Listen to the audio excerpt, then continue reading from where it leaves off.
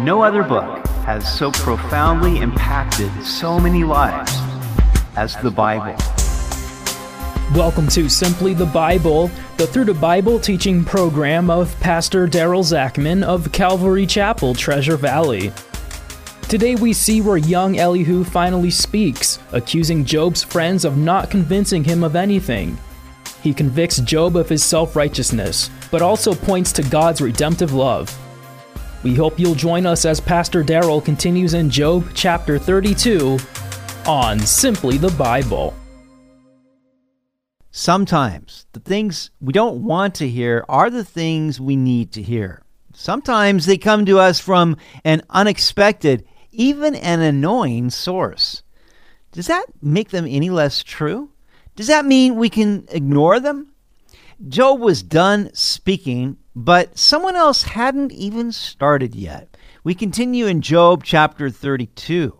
So these three men ceased answering Job because he was righteous in his own eyes. Then the wrath of Elihu, the son of Barachel, the Buzite of the family of Ram, was aroused against Job. His wrath was aroused because he justified himself rather than God. Also against his three friends, his wrath was aroused because they had found no answer and yet had condemned Job. Now, because they were years older than he, Elihu had waited to speak to Job. When Elihu saw that there was no answer in the mouth of these three men, his wrath was aroused. Now, this was one angry guy. 3 times we are told Elihu was angry. Now, he was angry because Job justified himself rather than God. He claimed that God had been unfair to him. Elihu was also angry with Job's 3 friends because although they accused Job of wrongdoing, they were unable to convince him. And they never adequately addressed the issue of Job wrongfully accusing God.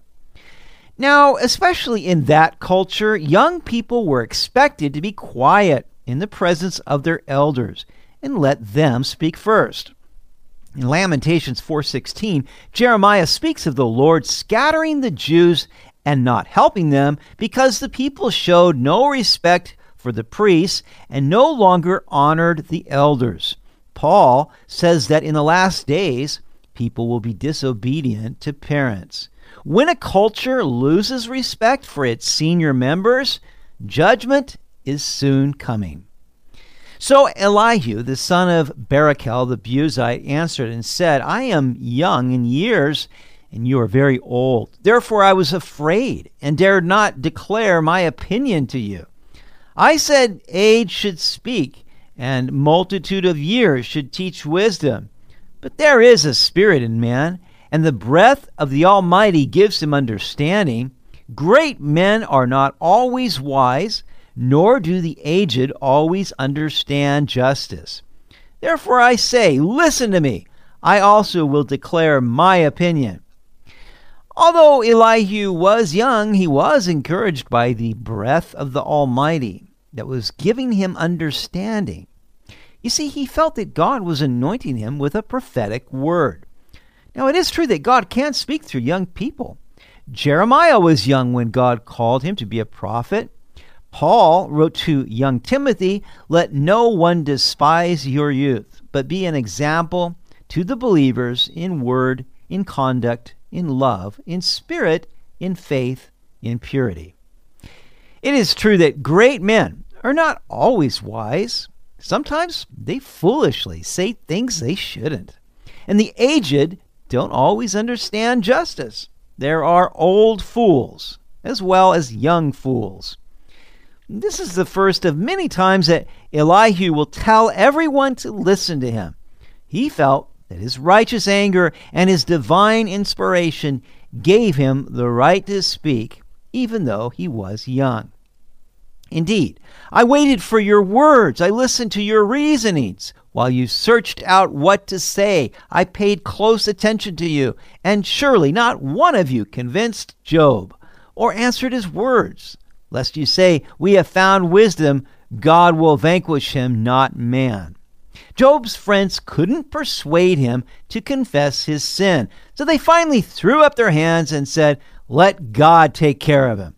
This frustrated Elihu. "Now he has not directed his words against me, so I will not answer him with your words." They are dismayed and answer no more. Words escape them. And I have waited because they did not speak, because they stood still and answered no more. Since Job had not directed his words against Elihu, Elihu was not self-defensive, nor would he take up the arguments of Job's friends because they had come up short. But Elihu would speak because they had nothing else to say. I also will answer my part. I too will declare my opinion.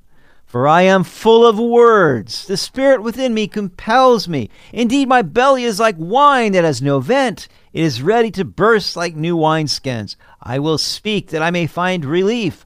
I must open my lips and answer. Let me not, I pray, show partiality to anyone, nor let me flatter any man, for I do not know how to flatter, else my Maker would soon take me away.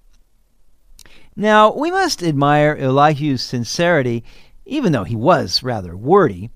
Although he was surrounded by great men, he would seek to be impartial and not use flattery. Chapter 33. But please, Job, hear my speech, and listen to all my words. Now I open my mouth. My tongue speaks in my mouth. My words come from my upright heart. My lips utter pure knowledge. The Spirit of God has made me, and the breath of the Almighty gives me life. If you can answer me, set your words in order before me. Take your stand. Truly, I am as your spokesman before God. I also have been formed out of clay. Surely no fear of me will terrify you, nor will my hand be heavy on you. At first, Elihu tells everyone that he's going to speak without really saying anything. But then he tells Job that he is his spokesman before God. Now, that seems to be going too far. Elihu says that Job does not need to be afraid because he will go easy on him. Surely you have spoken in my hearing, and I have heard the sound of your word, saying, I am pure, without transgression. I am innocent, and there is no iniquity in me. Yet he finds occasions against me. He counts me as his enemy. He puts my feet in the stocks. He watches all my paths. Look, in this you are not righteous. I will answer you. For God is greater than man. Why do you contend with him? For he does not give an accounting of any of his words. Job had said that he was blameless, meaning that he was the same on the inside as on the outside. In other words, he wasn't hypocritical. But Job never claimed to be pure or sinless. It was Zophar who made that accusation of him. But it was true that Job had accused God of judging him unfairly. All along, Job's friends had been making the point that Job was suffering because of his sin. That was not true. But Elihu shows that Job had sinned in his suffering by accusing Job of being unjust. Elihu says to Job, why do you contend with him? He doesn't give an account to you. The Apostle Paul wrote in Romans 9, will the thing formed say to him who formed it, why have you made me like this? Does the clay have the right to question why the potter made him that way? Now, all along, Job has been saying, if only God would go with me to court so I could present my case before him. But I call to him and he doesn't answer. He doesn't tell me why this is happening or what I've done wrong. Elihu says that God chooses how and when he will speak. He is not at the beck and call of man. Verse 14, for God may speak in one way or in another, yet man does not perceive it. In a dream, in a vision of the night, when deep sleep falls upon men, while slumbering on their beds, then he opens the ears of men and seals their instruction. In order to turn man from his deed and conceal pride from man, he keeps back his soul from the pit and his life from perishing by the sword. God doesn't speak just to satisfy our curiosity. But he may speak to turn us from sin or to keep us from pride. He may speak to us to hold our soul back from the pit. He may allow our world to be shaken so that we won't put our hope in this world, which is passing away, but in him who endures forever. Man is also chastened with pain on his bed, and with strong pain in many of his bones, so that his life abhors bread, and his soul succulent food. His flesh wastes away from sight, and his bones stick out which once were not seen. Yes, his soul draws near the pit, and his life to the executioners. Elihu here was describing Job's condition. He also addresses the age-old problem of pain. C.S. Lewis wrote, God whispers to us in our pleasures, speaks in our conscience, but shouts in our pains. It is his megaphone to rouse a deaf world. Pain is far too valuable of a commodity to waste. Job had been through much pain, but it had a noble purpose. It was not for his chastening, but for his refining. If there is a messenger for him, a mediator, one among 1,000 to show man his uprightness, then he is gracious to him and says, deliver him from going down to the pit. I have found a ransom. Now earlier, Job had cried out for a mediator to stand between God and him. Elihu describes such a mediator who helps the one who suffers. Of course, we see in this a picture of Jesus Christ, who is our mediator. Through him, we find grace and the ransom for all our sins. He keeps us from going down to the pit. His flesh shall be young like a child's. He shall return to the days of his youth. He shall pray to God, and he will delight in him. He shall see his face with joy, for he restores to man his righteousness. Then he looks at men and says, I have sinned and perverted what was right, and it did not profit me. He will redeem his soul from going down to the pit, and his life shall see the light. Behold, God works all these things, twice in fact, 3 times with a man, to bring back his soul from the pit, that he may be enlightened with the light of life. Here is the beauty of God's redemptive love. He renews us like a child. He gives us joy for our sorrow. He gives us righteousness for our sin. If we confess our sins, he is faithful and just to forgive us and cleanse us, and he enlightens us with the light of life. Give ear, Job, listen to me.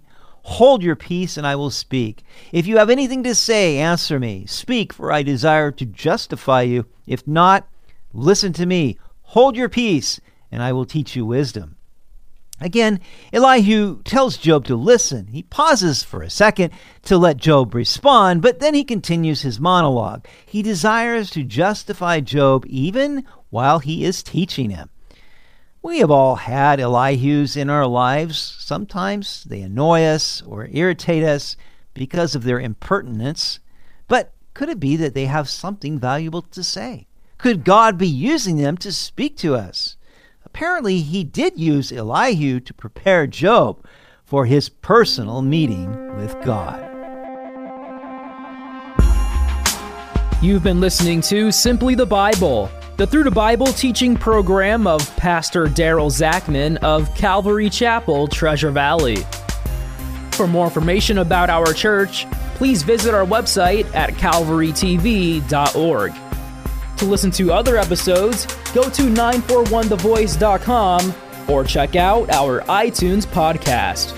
If you have any questions or comments, please contact us through our website. Tomorrow we'll see where Elihu accuses Job of irreverent and ignorant talk. He then defends God as being righteous, sovereign, and judging impartially. We hope you'll join us as we continue in the book of Job on Simply the Bible.